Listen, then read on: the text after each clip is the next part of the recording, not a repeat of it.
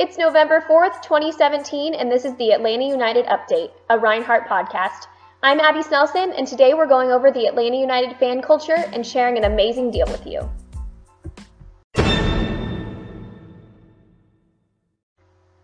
Atlanta United came onto the scene in 2014 and has taken Atlanta by storm. Although they are a great soccer team that continues to prove their worth, the most appealing thing about Atlanta United is their fan culture. Between the flags, the golden spike, the scarps, and the chants, Atlanta United has truly created an empire. Now we will hear from Atlanta United's marketing coordinator, Analicia Blanco, about why they developed such a strong fan culture and the importance of their fans.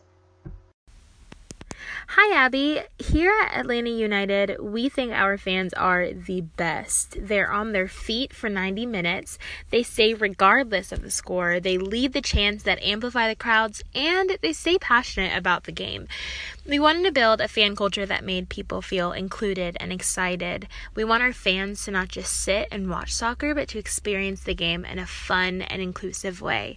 The chants are incredibly important because we want to also let our team know that they are supported, so the louder the fans are, the more the players know that their city is behind them.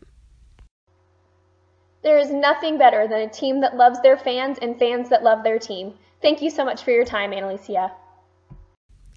My pleasure. It's really refreshing to see a team that isn't just focused on winning, but instead focused on creating an atmosphere of entertainment and community. We don't see that a lot nowadays. Atlanta United Update is brought to you by Moe's. When they score, you score. For every home point Atlanta United scores, you get $1 off a Moe's burrito the next day at any Atlanta area location. Just download the Moe's app and select your preferred location. For more information about Atlanta United or to join their community of awesome fans, visit atlutd.com. That's atlutd.com. That's the Atlanta United Update for November 4th, 2017. I hope you enjoyed. I'm Abby Snelson. Have a great day.